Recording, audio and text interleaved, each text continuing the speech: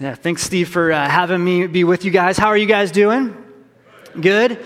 Good. I want to welcome in our campuses online with us today. What's up, Hobart Portage? They're going crazy. It's good to see you guys. I hope that big screen over there is making me look gigantic, because everybody here thinks I don't eat. So that's cool. Hey, what's up, Cedar Lake, too? Good to see you guys over in your new digs. I hope you guys are doing well. Flipping your Bibles to Psalm chapter 63. Psalm chapter 63 is where we're going to be anchored today in our text. And as you're flipping to it, I just want you to know it is a joy of mine to be with you today and open up God's Word and to see what it has to say for our lives. Let's get right to it. Anybody here looked back, a couple months ago and looked at the calendar of summer and they were like, summer. Time for a little bit of R&R. And all of a sudden, it's September 13th. And you're like, pumpkin spice lattes are back at Starbucks already? And it's cold? And I'm still exhausted. Anybody there? Is it just me? Like you woke up today and you're like, I got to wear a sweater to church today. What happened to summer? I think we've all been ingrained to think that summer has been a time for us to rest and relax and kind of be refreshed, right? That's at least the dream that's been pitched to us since we were in kindergarten. Is that take your summer vacations and then come back in the fall ready to do the real work. And yet I look back at my calendar and go, summer came and went and I don't feel refreshed. I haven't had a chance to catch up. Actually, if I'm being completely honest, life is getting incredibly busy. Our busyness is kind of our measure of productivity for us. If I'm busy, I'm doing good. And our busyness in America, I've noticed this. Have you noticed this? That our busyness carries with it this dirty little secret. You want to know what it is? We like being busy. We love it. We worship the hurried life. I heard it once said that we worship at a throne of golden arches, not because they sell good food or cheap food, but because they sell fast food. Isn't it true? We eat our meals in cars, we watch TV on our DVRs, we say things to each other like, hey man, sorry I didn't have time to listen to your voicemail. What's up? And so our busyness has led us with this problem. We've got so much to do and so little time to do it, and so we multitask. Anybody here a great multitasker? No, you're not. And have you ever noticed what we multitask?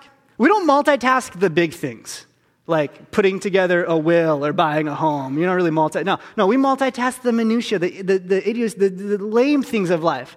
A normal night in my family, just to give you a window into our relationship. Sorry, babe. We've learned how to eat dinner, watch 3 TV shows, check email, Facebook, and Twitter, also buy shoes on Amazon, all within the 1-hour span of a Netflix binge.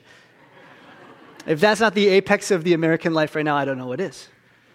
And in these busy seasons of life, with our schedules going out of control, with everything around us, it seems like pushing in on us and pressing in on us, I can find myself in this state of soul wheezing, where my spirit is sort of hunched over, kind of begging God, is it ever going to stop? Am I ever going to be refreshed? Will it ever cease? Friends, we have an energy crisis today. We are running out of gas for our souls because it's possible that we're running on the wrong fuel. We tend to run our souls on the fuel of a productive and informed, multitasked faith. But listen, you cannot multitask your way to godliness.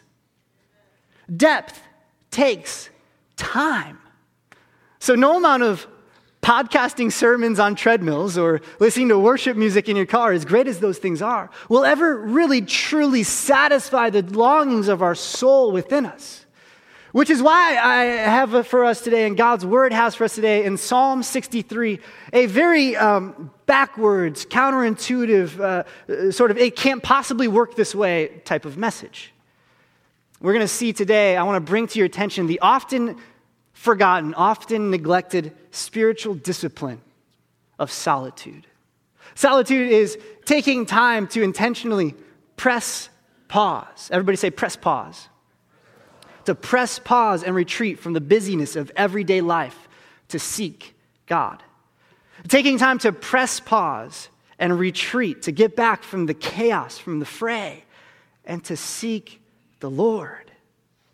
We're not meant to live our lives in solitude. It's good for you to be here today. But we're supposed to utilize solitude as a tool for us to seek God. I think today, for my own soul and for your soul, especially at the beginning of a very busy fall season, it's time to press pause. It's time to press pause. And at all of our campuses, we said, it's time to press pause. So let's read in Psalm 63 together to see what this really looks like. Psalm 63, do you have it before you? Great. Psalm 63 was penned by King David. He was the ruler over Israel. He was both a hipster and a stud. Verse 1.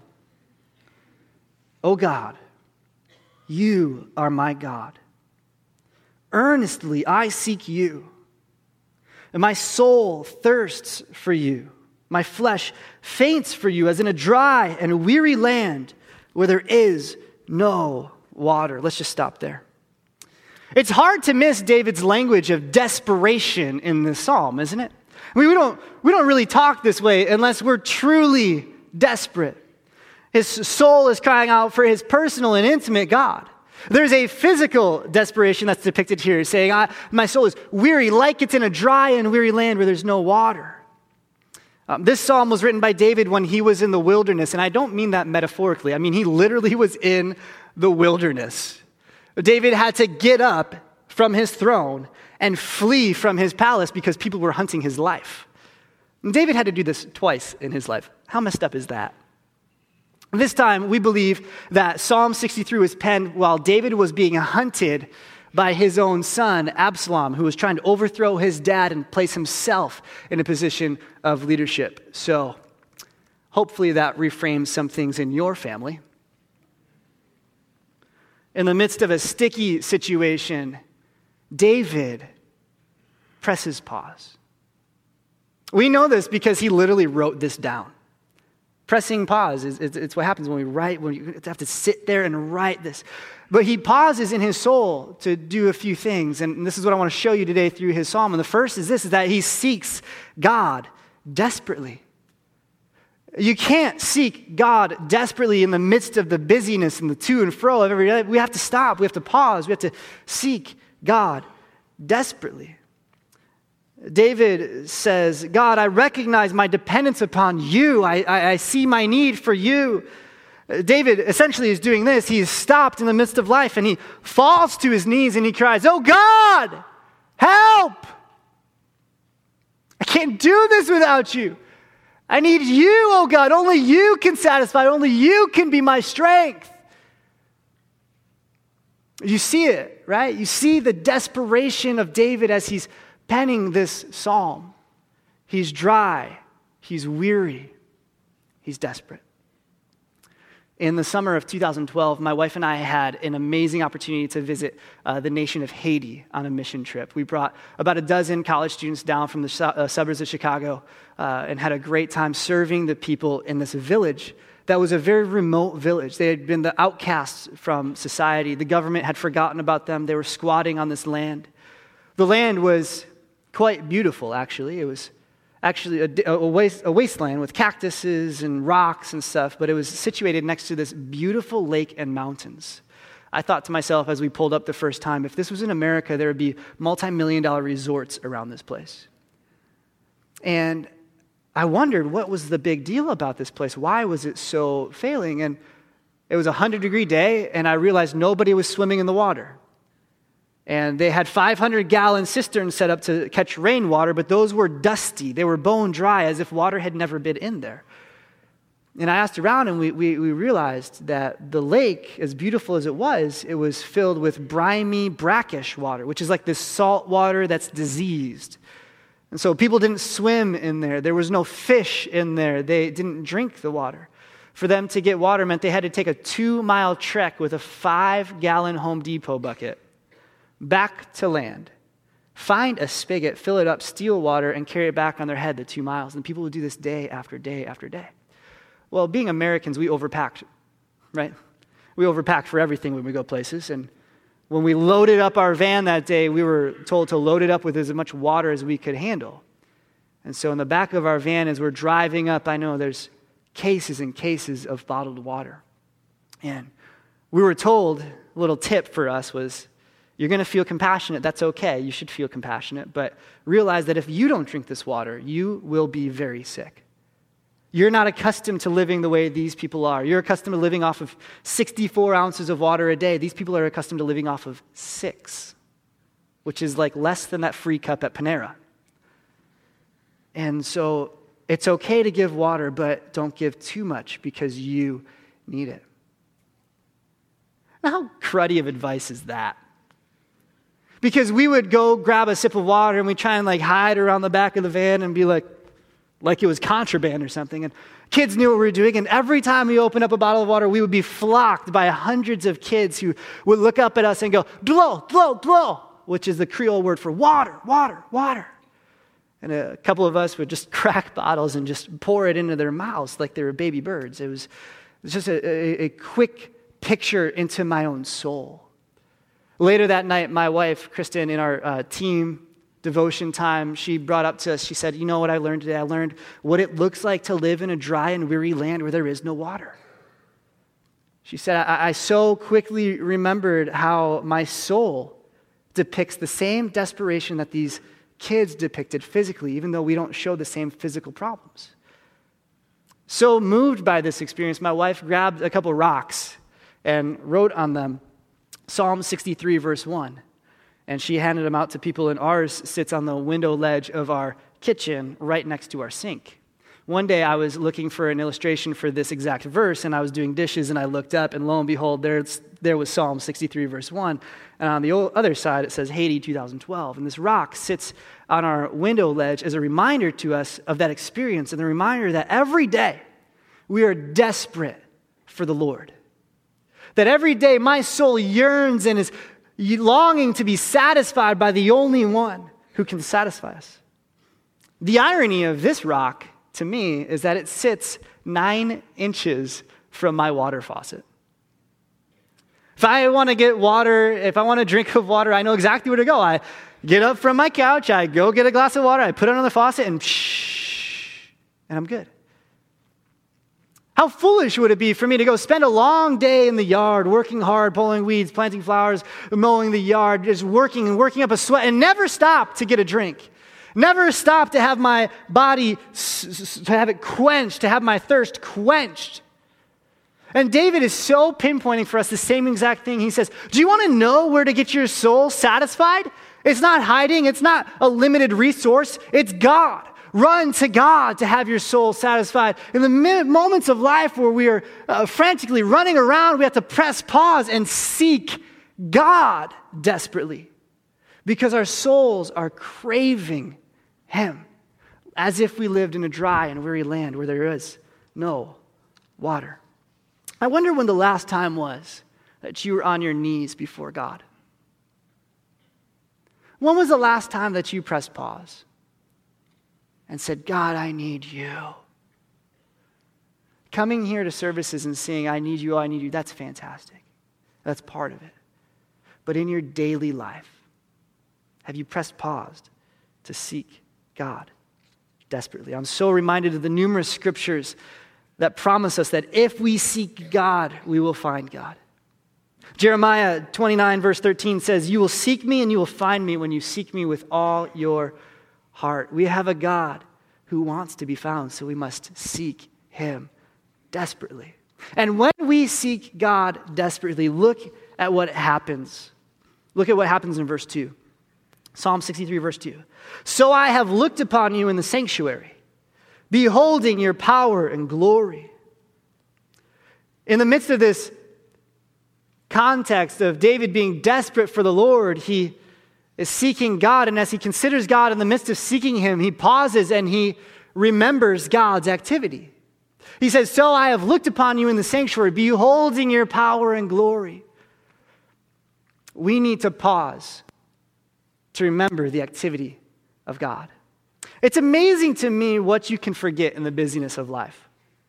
It's amazing to me how the most amazing events, the most incredible situations often become just very quick memories in the rear view of life.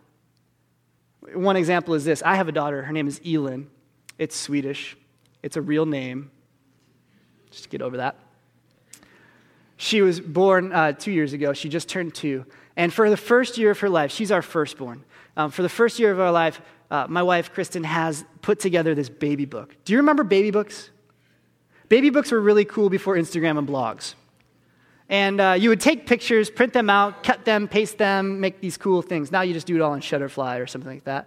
But in this baby book, there were spaces for us to record first doctor's appointment and mommy's memories of first days at home. And there's this space in Elin's baby book that says, Daddy's memories of Elin's first days at home. And for the first year, Kristen would nag me and she'd say, Dan, there's this empty space in the baby book. You need to fill it out, pretty quickly.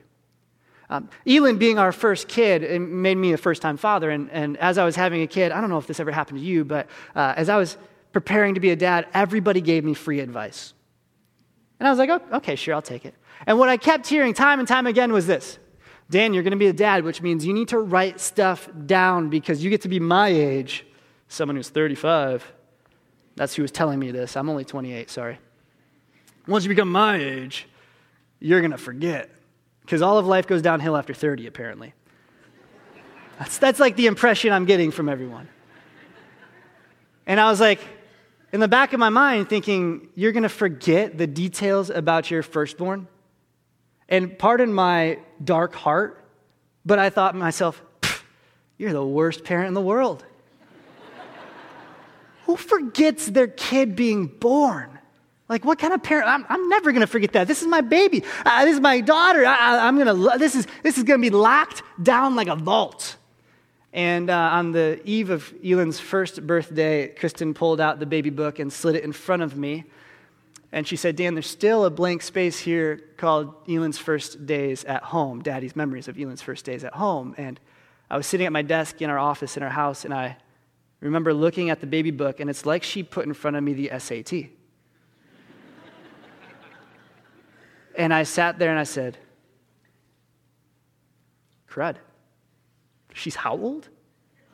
Already? You sure that's not a mistake? What happened?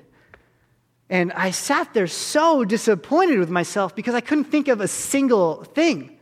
And all these people, words of advice were ringing in the background saying, you should write stuff down, you should write stuff down, you should write stuff down. I was like, I should have written stuff down. And I was so disappointed in myself. I tried to dig up the baby book to show you, but we recently moved and have since not been able to find it. We have another child.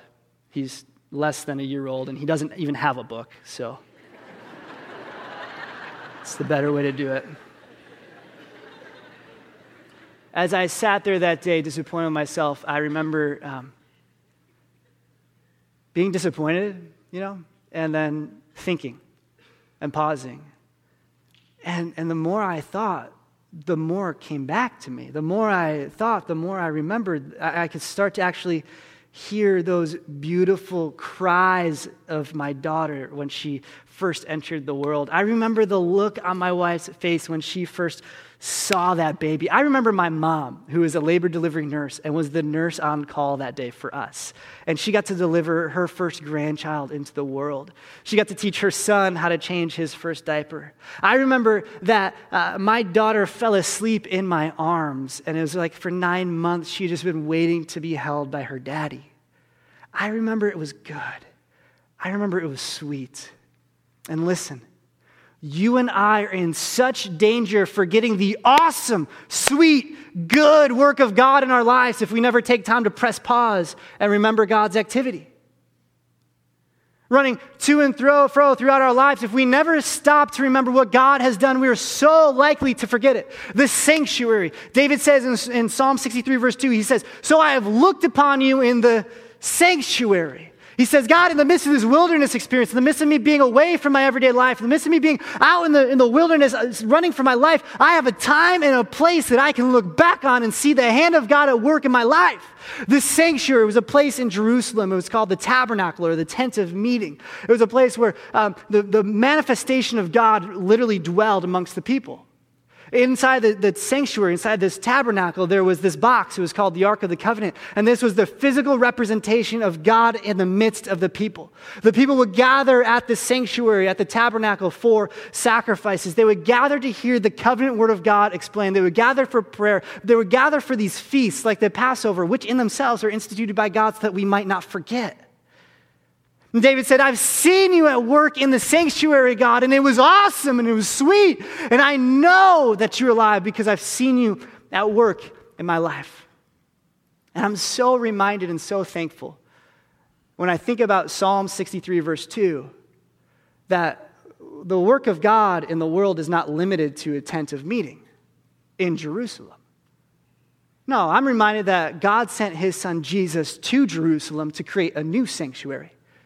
That in Jerusalem at Calvary on the cross, the people gathered for a sacrifice.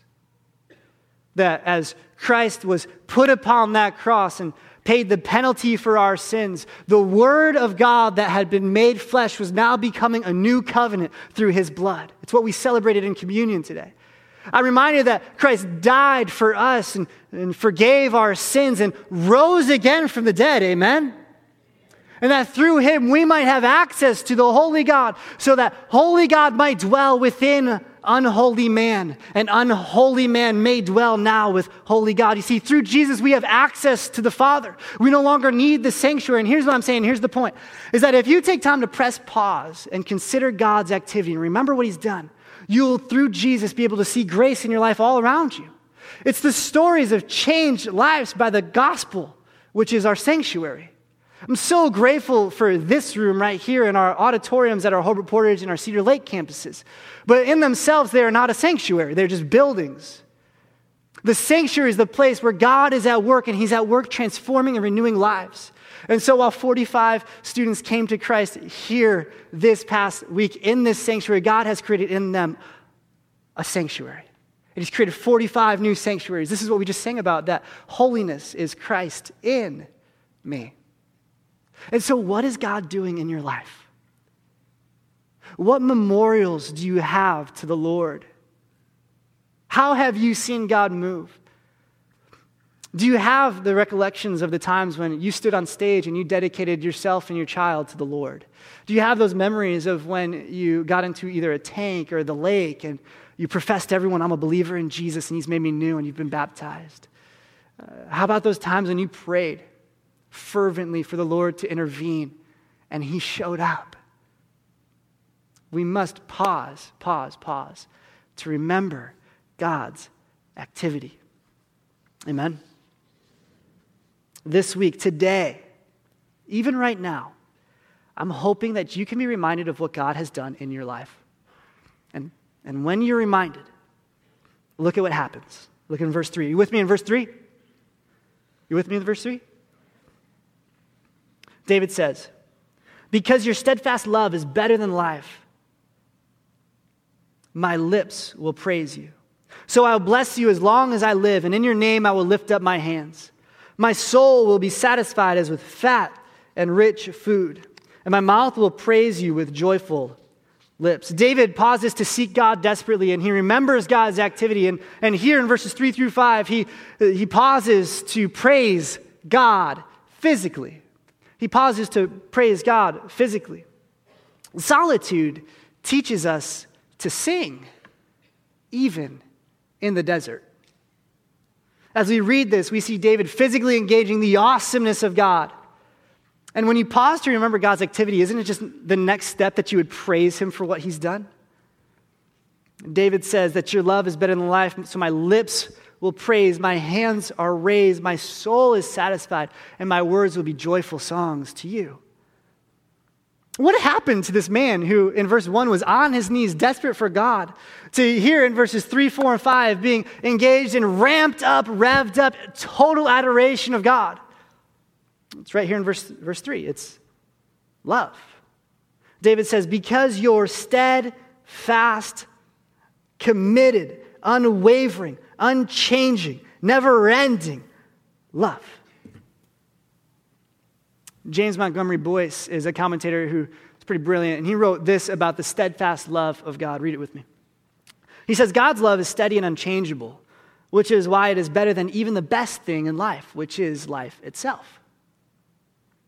Life can be lost, even though we value it and try and protect it at all costs. However, the faithful love of God can never be lost. David realizes the love of God far outweighs the outcome of his present circumstances. He looks around and he says, God, I know that I have lost a lot, but I haven't lost one thing, and that's your covenant love. I know that in all of this, God, I can praise you for your love. And so no matter how this ends up, God, no matter what happens around me, I know that one day I'm confident in my expectation that I will be with you because of your love. You see, we expect to hear songs from the high points of life, from the apex of life, from the mountains of life. We have that one song, "The Hills Are Alive with the Sound of Music." But a song in the desert really captures your attention. As a pastor, I'm often called upon in life's pain and trials to enter into difficult situations with families. Even at such a young age in ministry, I could tell you story after story after story of times that I was called upon to walk into a room where a family was facing tragedy. And as I've prepared myself to walk into these rooms, I've expected to hear things like, Dan, where is God now? I'm 19 and I have cancer? Dan, where is God now? We've been trying for 5 years and everybody else has a kid, but we don't. Dan, where is God now? He was only 17. And as I've been expected to walk into these rooms and hear songs of sorrow, I've walked into these desert moments, these wilderness, and heard the most melodious songs of praise to God. Why? Because God's love is always good, even in the midst of our most terrible bad. That the steadfast, unchanging, never-ending love of our God is constant in our lives, even when the present circumstances of life crash down all around us. That even though we don't know what's happening, and even though we don't know our future, we know that we have a God who loves us, that even though our life can be lost, God's love can never be lost. And so we pause. You can applaud that if you want to. We pause to praise God physically. My friends, we have so much to praise God for, don't we? Look at verse 6 through 8 with me to see how this works out for David. He says, when I remember you upon my bed and I meditate on you in the watches of the night. Anybody been there in the midst of your desert land experience where you've been waiting and watching and meditating but not sleeping? Amid these sleepless nights, David says, I've been waiting for you, O God. And look what he says, for you have been my help. And in the shadow of your wings, I will sing for joy. My soul clings to you and your right hand upholds me. David has paused in solitude to seek God desperately, to remember God's activity, to praise God physically, and here to rest in God's security. To rest in God's security. In this restlessness of life, David has found a strong fortress in which to hide himself, which is God. He remembers him on his bed. He meditates in the watches of the night, and God is his constant thought. He says this, he says, for you have been my help. For you. That's a statement of cause and effect. Essentially, David is saying, I know that I can trust you. I know that I can rest because I know that you are watching over me securely. David says, it's in the shadow of your wings that I will sing for joy. The picture is one of like an eagle who flies high above its young and its nest, protecting those who are his. The same wings of our God are spread over those who are his, watching us, protecting us. We can rest in the security of God. But security is a funny thing, isn't it? It seems like we're peddling security like crazy these days. We put locks on everything. Money in banks, alarms go on houses, 401ks get funded so that you can have a secure retirement. Have you heard of this thing called LifeLock? Have you? Some of you are like, yeah. Some of you are like, no. It's essentially just a thing that tells you your identity is going to be stolen, so you better secure it.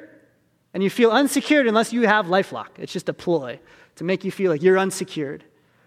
But if you think about security in every area, every realm of life, we realize quickly that there is no true security system because banks fail. Homes get broken into. Financial investments don't always work out. And regardless of the situation, our best attempts in security are really just a lessening of risk and not a removal of it. And David is pinpointing here something for us, that in this life we do not have complete security, that we will be risking everything always unless we risk ourselves with the one who rules the world. That if you place your security in God, if you know that no matter how all this works out, the end goal is still the same of love in God, faith in Jesus Christ, being with him in eternity, that we have security. I think of all the insecurities that we face as humans. That list is pretty long, isn't it? Think of the insecurities in my own heart. As a pastor, when I find my identity in Christ and not in the approval of men, it changes the way that I can minister. When you as a parent find your security in God and not in the approval of your kids, it changes the way that you can parent. When we walk through life in the difficult situations and we say, God, I know you have this. I can rest in you. In the watches of the night, I know that you've got this. It changes everything. And moments when we press pause in life help us rest in God's security. David was so secure in his relationship with God that he says in verse 8, he says, my soul clings to you. Your right hand upholds me. Do you see it? He says, my soul clings to you, and your right hand upholds me. Have you ever thought about what it means to cling to something? I love this. Because this so balances that tension that we feel between God's sovereign choice and our free will. David says it's like clinging. To cling to something means to hold on to with all your life, but also to simultaneously be held right back onto. David says it's like static holding two objects together is our relationship to God. Like a scared child running to the arms of his father in the midst of a storm is our relationship to God. David's saying, God, I'm clinging on to you. I'm going to you. I'm holding on to you, God. But I know that if ever I were to let go, I wouldn't fall because you'd be holding right back onto me. The sovereign hand of the Lord upholds us. He is watching over our lives. We can trust in him, friends. If you have faith in Christ, you can rest securely in our God. That's why Jesus says, come to me, all you who are weary and heavy laden, and I will give you rest. That's why we have a Psalm 23 type king shepherd in God who leads us by still waters and makes us lie down in green pastures, and he restores our soul. We can rest in the security of God. But you know what we tend to do? I tend to do this. I place my security in things that are outside of God. Anytime that we place our security in things that are outside of God, in relationships, in status, in the amount of money that we have, in the type of car that we drive, in the type of clothes that we wear, in the type of church that we attend, whenever we place our security outside of God, we've created an idol. My friends, you chase money, sex, power, fame, influence, whatever your security is holding on to, that is your idol. And as followers of God, God says, come find your security, find your identity, find it all in me. You can trust in me. And so we have to press pause and say, God, what have I been trusting in that's not you? Today, in the middle of the first and second quarters, I want you to hit pause on your DVR and to ask that question. God, what have I been trusting in that is not you? Could you show me? And finally this. Do you have time for just one more thing? Good, the game doesn't start for another hour and 20 minutes. It's the next people that have problems. Finally, read with me this last portion of Psalm 63. Has this been helpful? Psalm 63, verses 9 through 11. Read it with me. David says, "But those who seek to destroy my life shall go down into the depths of the earth. They shall be given over to the power of the sword. They shall be a portion for jackals. But the king shall rejoice in God, and all who swear by him shall exalt, for the mouths of liars will be stopped." Okay. Anybody feel like we just mashed up 2 psalms here? Like, surely this has to be a mistake. It's like if you were to tag the ending of The Godfather onto the beginning of Frozen, this is the psalm that you would have. It's kind of cheery and happy at the beginning, and then sort of twisted and dark at the end, huh? Someone just imagined Olaf getting it, so sorry, it doesn't happen, kids. I believe the Bible is inspired, infallible, inerrant, the Word of God that is profitable for us, all of it. I believe it's no accident that this is here, even though it seems a little odd to us. And actually, I want to argue to you that these are the most important verses in this psalm for our day and age. They are the most practical verses in this psalm in our day and age, because David has paused in solitude to seek God desperately and remember God's activity and to praise God physically and to rest in God's security. But he also here demonstrates that he declares God's authority over his life. He declares God's authority. When we press pause, we are allowed to declare God's authority over our life. I see this scene kind of working itself out where David is penning the words of this psalm, and he's desperate, and he's on his knees, and he's remembering what God has done, and he's praising God for who he is, and he's resting, saying, "God, I know I can trust in you." And then something clicks right there, and he says, "God, I need to do something about this because God, you have provided for me, you have protected me, but you've also positioned me. Because I am a king." Notice verse 11, he says, "The king will rejoice in God." He said, "But I'm a king, and I'm not a king who is just in authority. I'm a king who is under authority. Because I am a king that is a king by the authority of the one who is authority of all the world." Men were at this time lining up to pledge their allegiance to David's son, Absalom. Men were lining up to pledge their allegiance to David. And to them, David said, no, don't pledge your allegiance to me. Pledge your allegiance to the Lord. Pledge your allegiance to the one who is in all authority for his way, for his will, for his work, always. And when we press pause in our lives, we realize that actually how this works out in our own lives is that we pledge allegiance most often to ourselves. I find myself